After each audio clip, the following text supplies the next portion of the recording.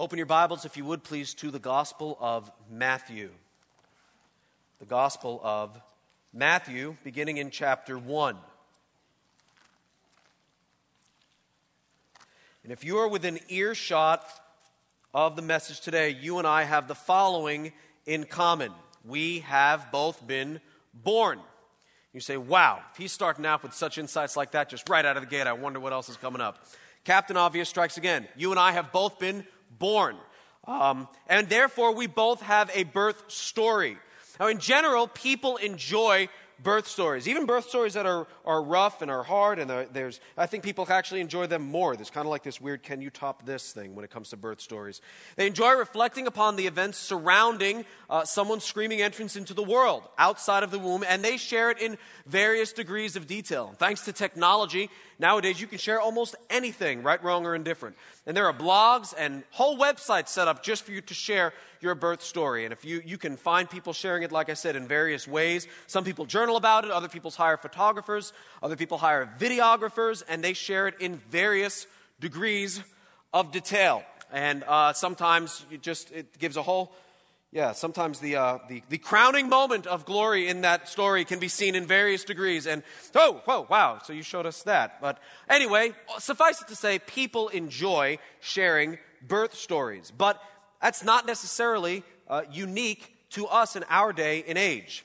Not many years ago, 5 days into 1979, a young lady's water broke in New York City. And after, count 'em, 30 fun-filled hours of labor, yours truly came screaming into the world on January 7th. I love you, Mom. Thanksgiving 2003 is not one that I will soon forget. Sarah and I were married just over a year, had come home from Thanksgiving dinner. We were at my aunt's house, and we were headed to bed when Sarah started experiencing what she believed to be some indigestion from the food that she ate. And I did the only thing that a new husband and soon father-to-be thought was wise and prudent at the time, which was get out of bed and finish painting the trim in the nursery. And 20 hours later, Justin Graham LaRufa was born. Birth stories are fun, and each and every one of us has one. The Bible is full of birth stories. Consider Genesis chapter 21, where Sarah laughed at the thought of having a baby in her old age, but in Genesis 21, God got the last laugh when Isaac was born. In Judges 13, we read of Manoah's wife having given birth to Samson. Her womb was opened by the Lord to give birth to Samson, who would later turn a lion inside out, slay 1,000 men, pull down a pagan temple, and be inducted into the proverbial hall of faith by the writer of Hebrews chapter 11. 1 Samuel 1:6 tells us that God himself had shut Hannah's womb. 14 verses later, in God's perfect timing and providence, Hannah bore Samuel, whom God would raise up to be a great prophet and an anointer of kings. Luke chapter 1 tells us of an older married couple, Zacharias and Elizabeth. The angel Gabriel visits Zacharias and says that Elizabeth will bear a son even in her old age, who is none other than John the Baptist. You have a birth story. I have a birth story, and those of us who know and love the Lord Jesus Christ are just overjoyed to say we have a second birth story to share. Amen? The Bible's loaded with birth stories, but none of them can light a candle to the birth story that we're about to read in our text today in Matthew chapter 1, beginning in verse 18. So let's go there now while I read this portion of Scripture aloud. Matthew chapter 1, beginning in verse 18. Now the birth of Jesus Christ was as follows. After his mother Mary was betrothed to Joseph, before they came together, she was found with child of the Holy Spirit. Then Joseph, her husband, being a just man, not wanting to make her a public example, was minded to put her away secretly. But while he thought about these things, behold, an angel of the Lord appeared to him in a dream, saying, Joseph, son of David, do not be afraid to take to you Mary, your wife, for that which is conceived in her is of the Holy Spirit. And she will bring forth a son, and you shall call his name Jesus, for he will save his people from their sins. So all this was done that it might be fulfilled, which was spoken by the Lord through the prophet, saying, Behold, the virgin shall be with child and bear a son, and they shall call his name Emmanuel, which is translated God with us. Then Joseph, being aroused from sleep, did as the angel of the Lord commanded him, and took to him his wife, did not know her till she had brought forth her firstborn son, and he called his name Jesus. Now, in all the birth stories that I called to your attention prior to reading this portion of Scripture, each of those women were considered barren, unable to have a child. But now, they wanted to have a child. Lord knows they tried to have a child, but did not conceive. God changed that when he allowed them to conceive, in those Old Testament examples I gave you. But they wanted a child, they tried to have a child, they couldn't have a child, and were blessed by the hand of God in giving them a child. Looking at our text today, we find Mary, who we have no reason to believe wanted to have a child at this point in her life, and we're told specifically in our text that, quite frankly, she was not trying. Look at verse 18 again. Right out of the gate, Matthew lets us know in no uncertain terms the beginning of this miraculous story of Christ's birth. Jesus was born of a virgin. And look how God had Matthew set it up. He doesn't just give us the bottom line. He wants us to feel the tension of these details that he speaks about in verse 18. In verse 18, he says, now, the birth of Jesus was as follows. Here we go. After Mary was betrothed to Joseph. So she was committed. Now, the closest thing we have in our day and age to Jewish betrothal really is engagement, but it really isn't the same because, for example, in order to break a commitment of betrothal required a divorce according to the law of Moses. Jewish betrothal was a big deal. And I'm not saying engagement isn't a big deal. It is. However, nowadays, it's not treated with the same weight that Jewish betrothal was treated with. In fact, later on, even though they've not been married, Joseph is referred to as her husband because it's as good as done. So Mary was betrothed to Joseph. Betrothal was serious stuff. So Matthew lets us know that she was in it. She was committed to Joseph, and it was just a matter of time before they were married. Again, in verse 18, after Mary was betrothed to Joseph, but before they came together. So before they enjoyed sexual intercourse together because they were betrothed but not married. So betrothal was serious stuff, but it didn't come with all the benefits of marriage. Betrothal was, in a sense, served as a test of fidelity for both of them. And Matthew lets us know in no uncertain terms that they were both passing with flying colors. And they were betrothed, but they were not sexually intimate. Verse 18, after Mary was betrothed to Joseph, but before they came together, she was found with child. But it doesn't stop there. I mean, had he stopped there, one would assume, okay, Mary was betrothed, but hadn't had sex with Joseph, but was found with child, so Mary had sex with another. In fact, that is what Joseph assumed, and quite frankly, who can blame him? And we'll look at that a little bit more later. But that's not the case, because the verse says she was found with child of the Holy Spirit. So right there, even though Matthew takes 17 verses to explain Jesus' human genealogy, he sums up his divine genealogy in just one part of one verse. And there you have it. This was the work of God. Now we need to understand the significance of Jesus' virgin birth. This is not just and here's a fun fact. Here's something additional. This was absolutely necessary and for a few key reasons that we'll highlight today. Now, I don't want to minimize your birth story. I'm sure your birth story was awesome and really cool and fun to tell. I don't want to minimize the stories that we have of our own children and how God brought them into existence out of the womb. But you have to understand, they're not even in the same universe as this birth story. Even the birth stories of the Old Testament, they are awe-inspiring and amazing and truly stir us to worship the Lord who is sovereign over all things, including the womb. However, at the end of the day, and I'm not trying to minimize it, two people had sex and a baby was conceived. Do you understand? And God allowed that to happen just like he allows that to happen in anybody. And God blessed the wombs of these women and allowed a woman to conceive a child. But at the end of the day, practically speaking, and I don't mean to be crass, two people had sex and a baby was conceived according to God's good design. This is totally different. You want a Christmas miracle? Here's your Christmas miracle. After Mary was betrothed to Joseph, but before they came together, she was found with child of the Holy Spirit. This is not just some, I know, the virgin birth thing. Okay, would you think about it for a minute? Like, can you just, oftentimes the best way to understand portions of Scripture like this, which is called a narrative, is to put yourself in the story. Hi, ladies. Just for a moment,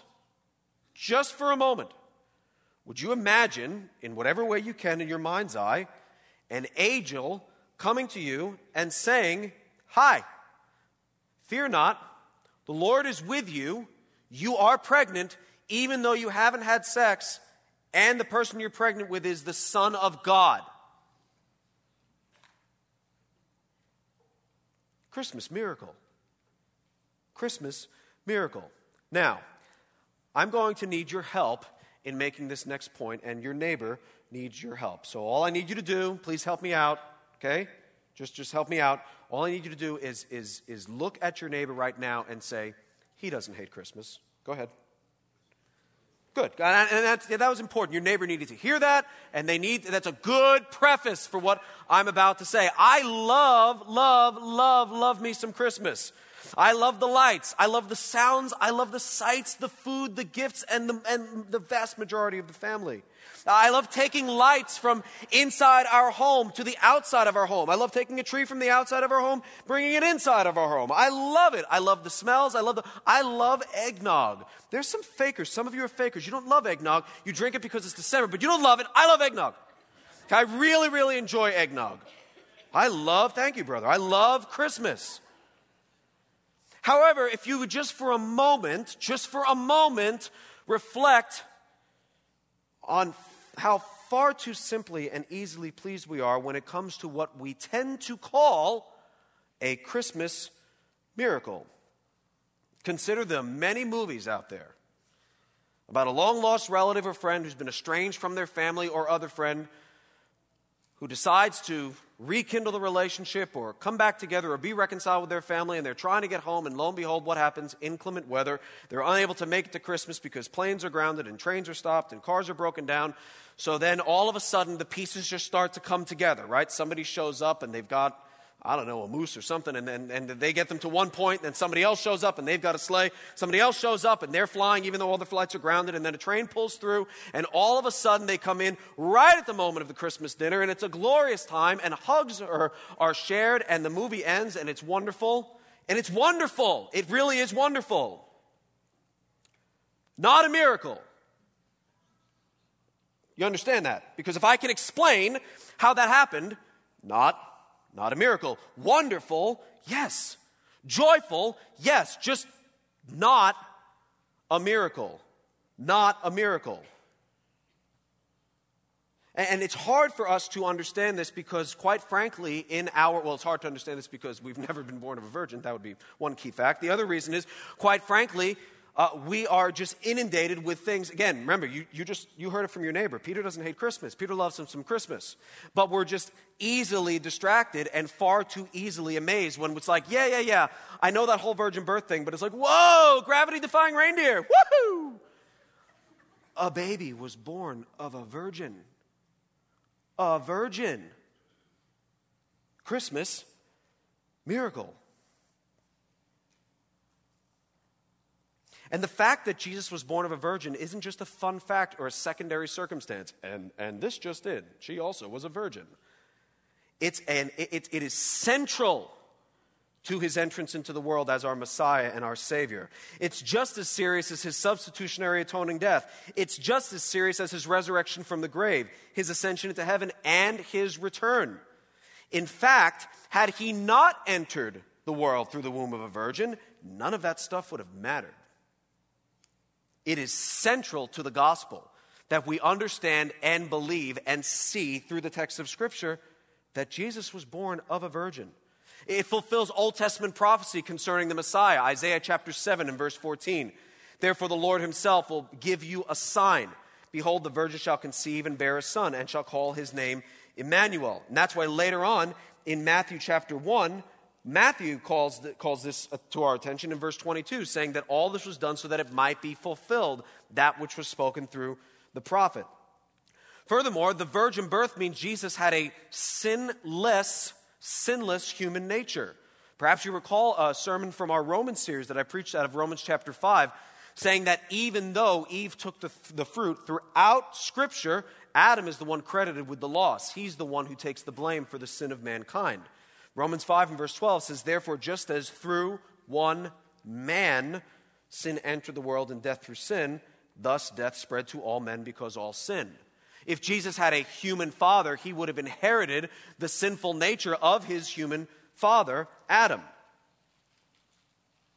Therefore, if he had a human father, he would not be the sinless Savior that we desperately needed. Now let's read on. Look at verse 19, Matthew 1, verse 19. Then Joseph, her husband, being a just man and not wanting to make her a public example, was minded to put her away secretly. Now, take a look at that sentence and how it's structured, and let's what I call bottom line it. What's the bottom line? What is that sentence telling us? Well, we see from the text that Joseph, who is her husband for all intents and purposes, decided to put her away secretly. In other words, Joseph has decided to break off the engagement, which if betrothal was as serious as marriage, breaking off the engagement through betrothal would be as serious as divorce. And the law of Moses allowed for divorce in such cases. But he decided to do so quietly. That's the bottom line. So think with me and read with me.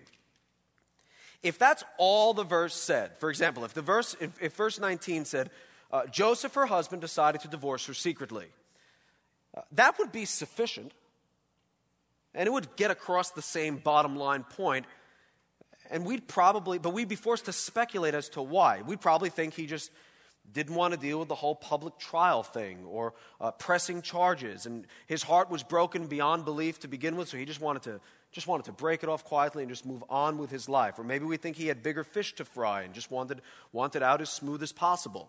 Maybe we think he just wasn't that type of guy, and although he wanted out, he was a quiet guy himself and just wanted out in a quiet kind of way. Now, that's not all the verse says. Look at the text. Look at verse 19. It says, then Joseph, her husband, being a just man, and not wanting to make her a public example, was minded to put her away secretly. And that word was minded. Minded in the Greek, it's not that he was just thinking about it. It was he had decided. He had decided to divorce her. He had decided to divorce her, however, wanted to do so in secret. Apparently, the fact that Joseph was a just man led him to not want to make a public example of her, and so he made this decision to divorce her secretly. Now, again, I ask you, place yourself in the story. Joseph, we have to talk. I'm listening. No, you really should sit down. Okay? Joseph, I'm pregnant, Mary says. Oh. Of course, it's not yours. Yeah, I know.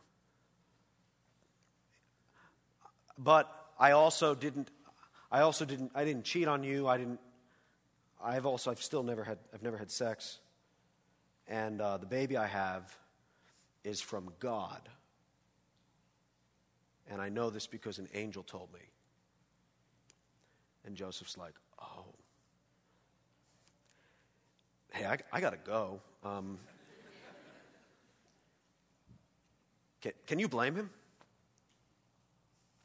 Put yourself in the story. This is before, so remember, got to put the whole story out of your mind, and right here, this is before he's had that dream. And so, he decided to exercise a right he had, which was to divorce her according to the Mosaic law, but also to do so quietly. Now, this was an exercise of rights. This was not something he was doing that he had to do. One of the most difficult things to deal with in the Bible when it comes to divorce is that divorce is something God both allows and hates, but never commands or condones. Does that make sense? Allows, yes. Hates, yes. Says you must divorce, can't find it. It's a difficult topic to deal with and to wrestle with those two equally inspired truths. Divorce is allowed under certain circumstances, but divorce is also hated by God, but still allowed, but hated, but allowed, but hated. You say, which one of those are true? Yes. And this was a circumstance according to the Mosaic law, particularly in the book of Deuteronomy, where Joseph had the right to break off this betrothal, to issue Mary a certificate of divorce because of the circumstances surrounding what he believes to be an act of adultery, an act of fornication that was not involving him but involving her. But he decides to exercise that right, but to do so in a quiet way. So here's the question. Why would one who is just not exercise his just rights in the law to the fullest extent? Because she should have been stoned. So why would the fact that because Joseph is just, why would it lead him to do something that was wise according to the law? That he decided to exercise this right? You know what? Things have drastically changed. I love Mary, but wow. I mean, this does change a lot, and I don't know where she's at, and she's pregnant, so she must have cheated on me, and because she says that the baby's from God, so I gotta go. This changes things.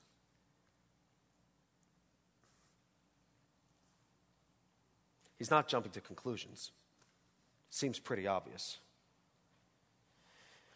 Keep your finger in Matthew 1 and turn over to Matthew chapter 5.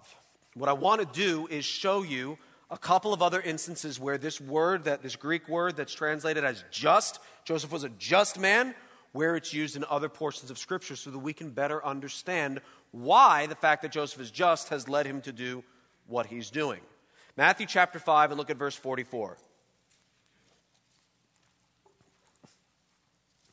But I say to you, this is Jesus talking,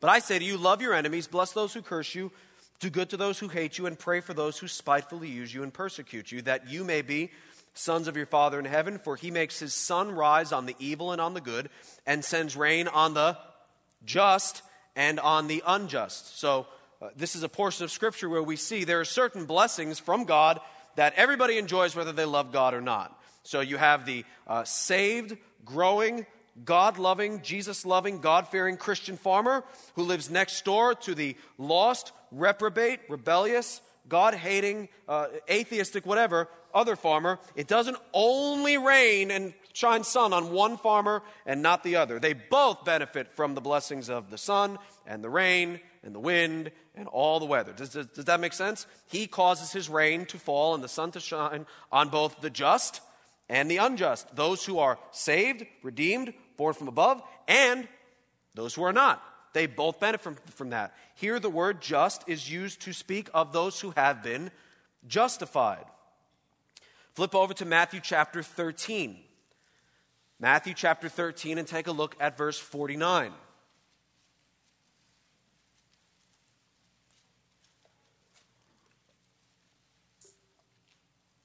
Verse 49, Matthew chapter 13. So it will be at the end of the age, the angels will come forth, separate the wicked from among the just, and cast them into the furnace of fire, and there will be wailing and gnashing of teeth. Once again, the same Greek word, translated in the same way into English, used here to refer to the saved as opposed to the lost, separating the wicked from among the not wicked, the wicked from among the just. Let's look at one more text in Romans chapter 1. Perhaps you're familiar with this. Romans chapter 1, we preached on this back in our Romans series. Romans chapter 1, look at verse 16. For I'm not ashamed of the gospel of Christ, Romans 1 verse 16, for it is the power of God to salvation for everyone who believes, for the Jew first and also for the Greek. For in it the righteousness of God is revealed from faith to faith, as it is written, the just shall live by faith. There it is. The just, those who have been made just, those who have been justified, those who have been sanctified, those who have been made righteous, the just shall live by faith. Now, looking back at our text today in Matthew chapter 1, we gain a better understanding of why Joseph was about to do what he had decided to do. Joseph was a just man. Joseph was a believer. Joseph loved God. Joseph was more than just a do-gooder, more than just a lawkeeper. Joseph had the gift of faith, and therefore, like all Old Testament believers, had faith in the promises of old, that God would redeem him and all of God's people by his mercy and grace. Joseph was a just man. And because Joseph was a just man, we see in verse 19, he did not want to make her a public example and therefore decided to put her away secretly. In other words, Joseph was a recipient of the gift of faith. Joseph was a believer and a lover of God. Joseph knew the mercy and grace of God. And since God has not dealt with Joseph in the way that his sins deserve, Joseph knew he was justified in God's eyes, and not because of himself, but because of God's grace. And because Joseph is a just man, he doesn't press charges against Mary, but still does what he believes to be right and seeks to divorce her.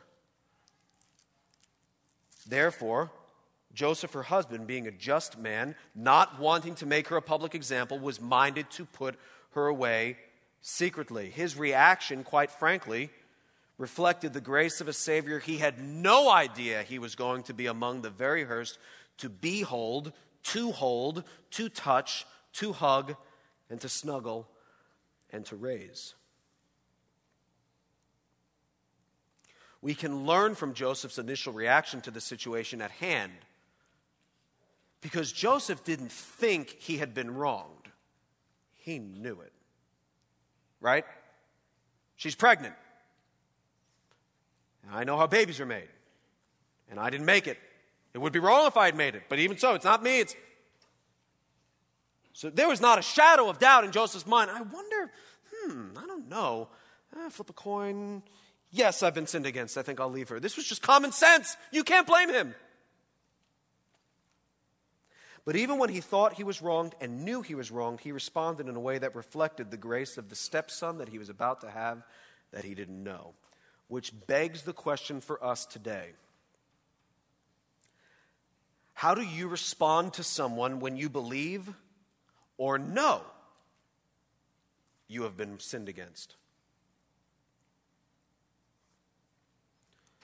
Picture a situation in your life in which, so far as you can tell, by God's grace, you're doing everything right. You've made certain decisions. You've thought ahead. You've planned. You're doing things by the book to the letter. Whether it's a work situation or a marriage situation or a family situation or a boyfriend, girlfriend, fiancé situation, whatever it is, you're swimming upstream against the flow, and you've made a choice to do so in a way to honor the Lord. You're working hard, and it's not been easy, but by God's grace, you're persevering and you're pulling through and enduring and trying hard, and at the end, you still get the shaft. What would you do? How do you respond to someone when you believe or know you have been sinned against? Because Joseph could have planned to go the full length of the law and still been 100% right. Pregnant, huh? Okay. I'm out of here. I'm divorcing her. I'm pressing charges, and we'll see. We'll see who gets the last laugh out of this. Fool me once, shame on me. Fool me twice, shame on you. We'll see. I'll see you outside the city with a bunch of people who will know your sin, even though she hadn't sinned. The impression he's under is that she had. How do you respond to someone when you believe or know you've been wronged? You know you're right. You are. Joseph is right, so far as he can tell. How do you respond when you know you're right and you know you've been sinned against? You know they're wrong. It should come as no surprise to you that I don't have a perfect marriage. I'm in it. However, there was a specific moment in time when it got a lot better. And that's when Sarah and I decided not to treat each other as we deserved. Not to treat each other as we deserved. In other words, when I was wrong, Sarah wasn't going to make me pay. When Sarah was wrong, I wasn't going to make her pay, because for me to make her pay for her sin isn't just mean, it heaps insult upon the cross of Christ when he already paid for it all. Our marriage isn't perfect, but it's a lot better because of one word: mercy. Mercy that we've experienced from God and therefore affects the way we treat one another. Not a perfect marriage, but one of mercy and one of grace. Not perfect, just mercy and grace. Allowing mercy, the mercy that I've received from God, remembering that I am not being treated as my sins deserve, but am being treated better than I could ever merit on my own, has profoundly affected the way that I treat others. It's had a life-changing effect in my life. Not perfect, but making that decision to treat others with mercy and grace because you, as a Christian, have been treated with mercy and grace honors Christ. We won't go there today, but many years later, during Jesus' earthly ministry, he's confronted, cornered really, with a question along similar lines regarding a woman who was caught in adultery. And we can't explain it all, but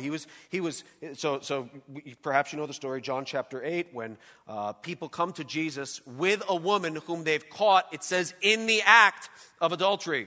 Master, get her. Master, look, master, bring her, master. But she was caught in adultery. And it wasn't this, we're so concerned for the righteousness and keeping sin from among us. What shall we do? Master. We saw it. We caught her in the act of adultery. What? And it wasn't, what do we do? It was this. What? Watch this. What do we do? What do we do?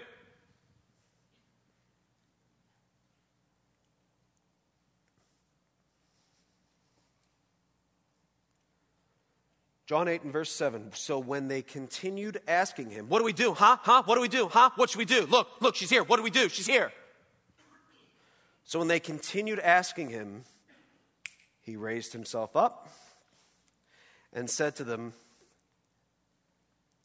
he who is without sin among you, let him throw the stone first.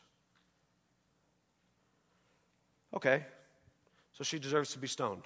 Gotcha. I have an idea. Let's start with the perfect one. So, well, the perfect one. Go ahead. You can kick things off.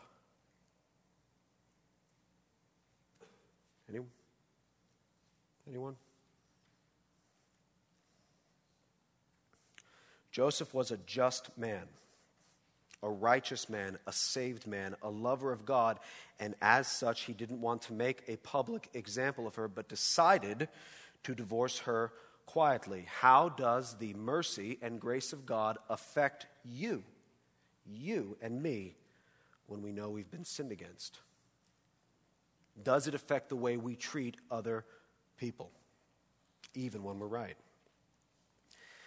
Joseph's love for God, the God of mercy, sets him up to receive a word from the Lord in a dream, which is what we read in the following verses. Look at verse 20. Matthew 1 and verse 20. But while he thought about these things, remember, not should I, but how I'm going to. So he had decided, and now he's thinking about, okay, so how do I work this out? How can I do this quietly, but make sure I get it done? When he thought about these things, behold, an angel of the Lord appeared to him in a dream, saying, Joseph, son of David, do not be afraid to take to you Mary, your wife, for that which is conceived in her is of the Holy Spirit. And she will bring forth a son, and you shall call his name Jesus, for he will save his people from their sins. Gentlemen, put yourself in the story. Joseph in the story. His whole life, as he can tell, has been shattered. He was looking forward to marrying Mary. Now he's not going to because she's obviously defaulted morally. She might be losing her mind. She says that the kid is from God. So Joseph gets what little sleep he can, right? Probably not too soundly. Goes to sleep, and an angel appears in a dream. Says, gets his attention. Joseph! Oh, Joseph! It's not that Joseph went, who, me? And he says, yes, son of David. No, the angel of the Lord said, Joseph, son of David, reminding him who he is, reminding him of his heritage, reminding him of his lineage. Joseph, son of David, do not be afraid to take to you Mary, your wife. For that which is conceived in her is of the Holy Spirit. He's probably, that's exactly what she told me. And she will bring forth a son. That's also what she told me. And you shall call his name Jesus, for he will save his people from their sins. Joseph has this dream, receives a word from the Lord, and decides, listen to me, decides to obey. You're like, well, it's easy. I mean, I would obey if I heard a word from the Lord. I mean, it would be obvious. No, he makes a decision to obey. Well, back then, if people were spoken to by the Lord, of course they obeyed. You ever hear of Jonah? Jonah, go to Nineveh, says God. No.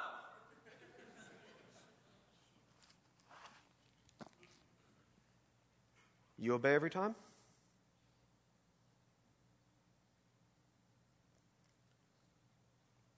So we shouldn't just assume that because it was the word of God, that, oh, well, Joseph was like, this is clear. That was a hard choice.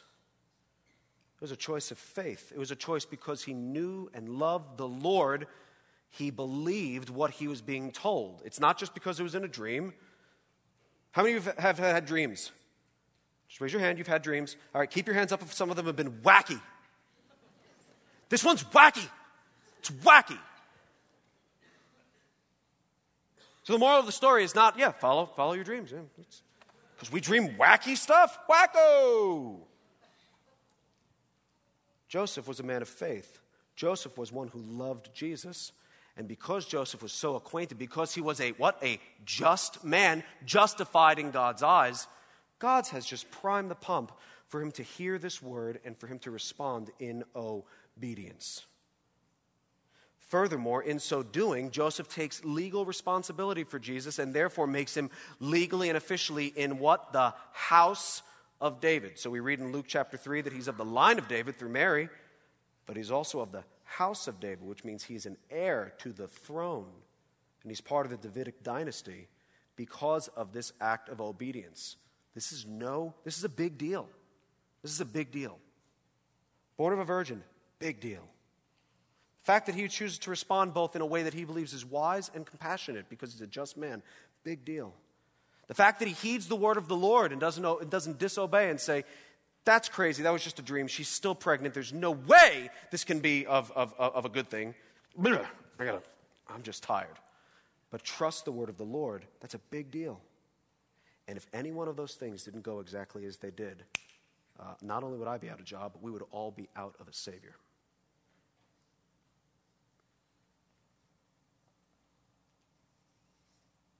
It's a big deal. Question. Joseph was a just man. He was justified. He was made righteous. He loved the Lord. How does that affect you when you're challenged from the Word of God and have an opportunity to obey or do what seems best? There are many times in my life where that which seems best to me is different from what is said in God's Word.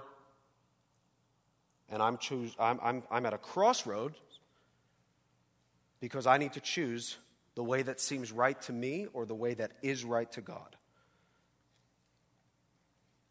What about you? Are you a just man or woman? Are you a just boy or girl? Have you been justified? Have you been sanctified? Have you been saved? If so, how does that fact affect the way you treat others when you've been wronged against? How does that fact, the fact that you've been saved by Jesus Christ, how does that fact affect the way you respond to the Word of God?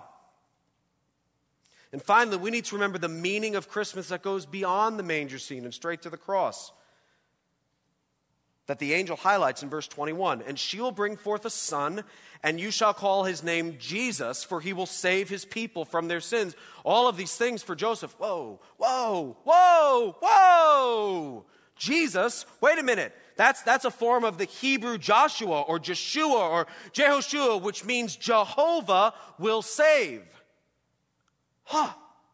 Flashback, cross-reference. God with us, Jehovah, he's Jehovah. Whoa! And from the very beginning of Christ's earthly life, even before he was born, his purpose was crystal clear. He will save his people from his sins.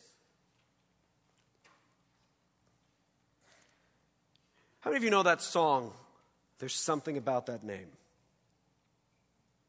Okay. Well, all 6 of us are going to sing it right now. Jesus, Jesus, Jesus, there's just something about that name.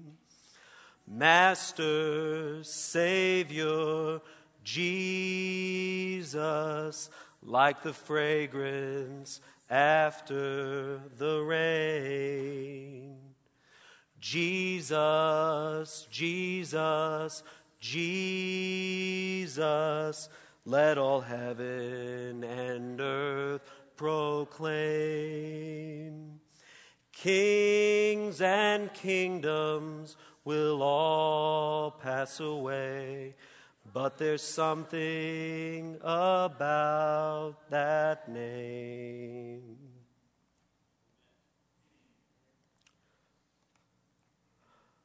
Oftentimes, particularly nowadays, Jesus is referred to and we're reminded that he is the greatest teacher ever because of how he taught the Word of God.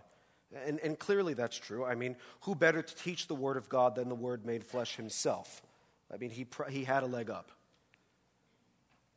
People oftentimes remark at Jesus' compassion, as is demonstrated in his healing touch and love for the poor and marginalized. And that's clear throughout the Gospels, particularly if you want to see that, read the Gospel of Luke with an eye peeled for looking to how Jesus treats the poor and marginalized. It'll affect you profoundly. And that's true. Jesus is noted for his ministry to women as his life demonstrated their equal value in his sight and the sight of his Father, as he went out of his way to show his love to women who were marginalized either because of their sin, like in John chapter 8, or just because of their gender.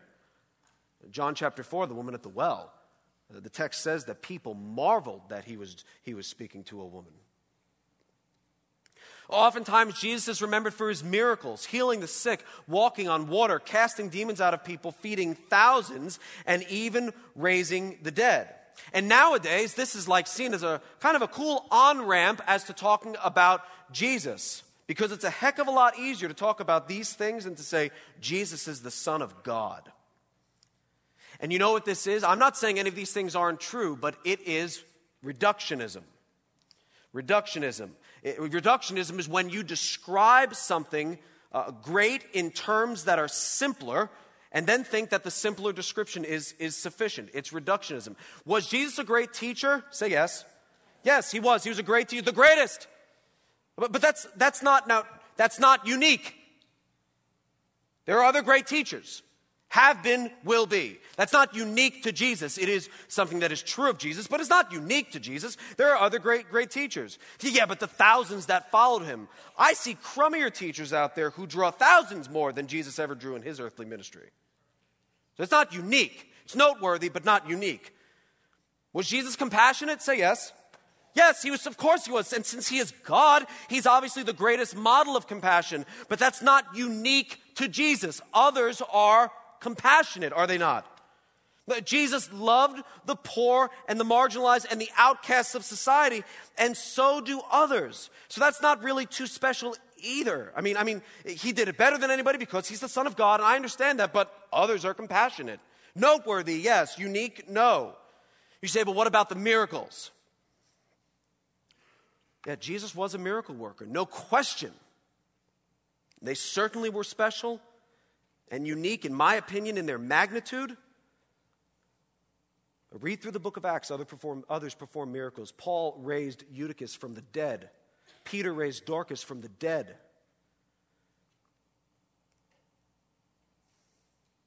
We are guilty of reductionism if we reduce Jesus to, he's such a great teacher. He's an amazing storyteller. He's so compassionate. All of those are true. That's just not what's so special about that name. Jesus, Jesus, Jesus. I'll tell you something about that name. It's the only name under heaven by which men can be saved. Acts 4 and verse 12. And the reason he came from heaven to earth through the womb of a virgin and was adopted into the household of Joseph so that he could be into the household of David. And it was all for one reason summed up in our text today. Verse 21, he will save his people from their sins. Hallelujah to Christ. That is why Christmas exists. That is why we have the lights. That is why we point ourselves towards Christ once a year in this special way to admire the fact that he would enter the world, that he would come down from heaven, be born of a virgin, made man, crucified at the cross, be completely dead, buried, rise again on the third day, and has risen into heaven, ascended into heaven, and is now seated at the right hand of the Father, and it is finished.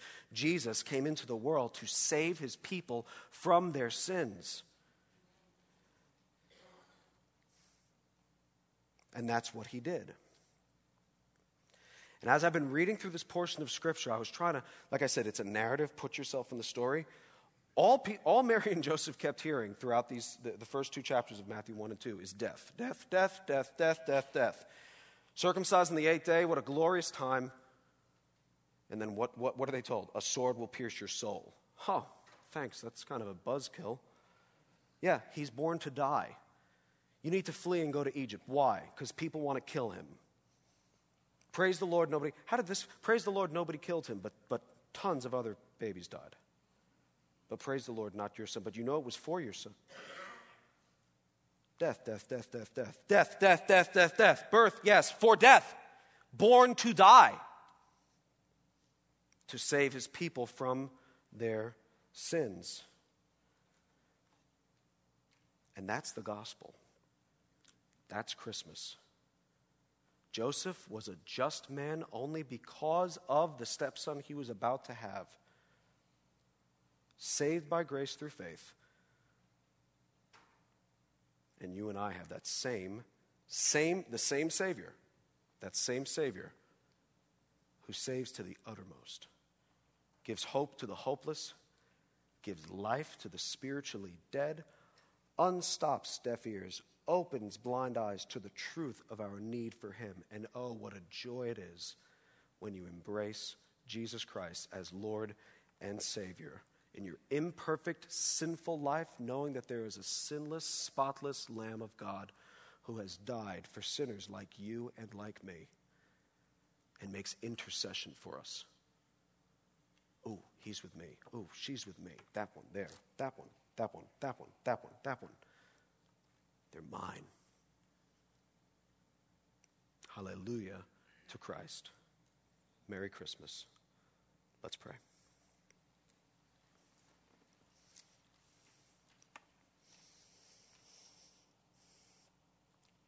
Lord, there really is something about the name Jesus. And Lord, it's not just that it makes us feel warm and cozy. It's not just that it brings about peace in our hearts. It's because as a result of the God-man Jesus Christ, we have peace with God because of the wrath that he bore on our behalf on Calvary's tree.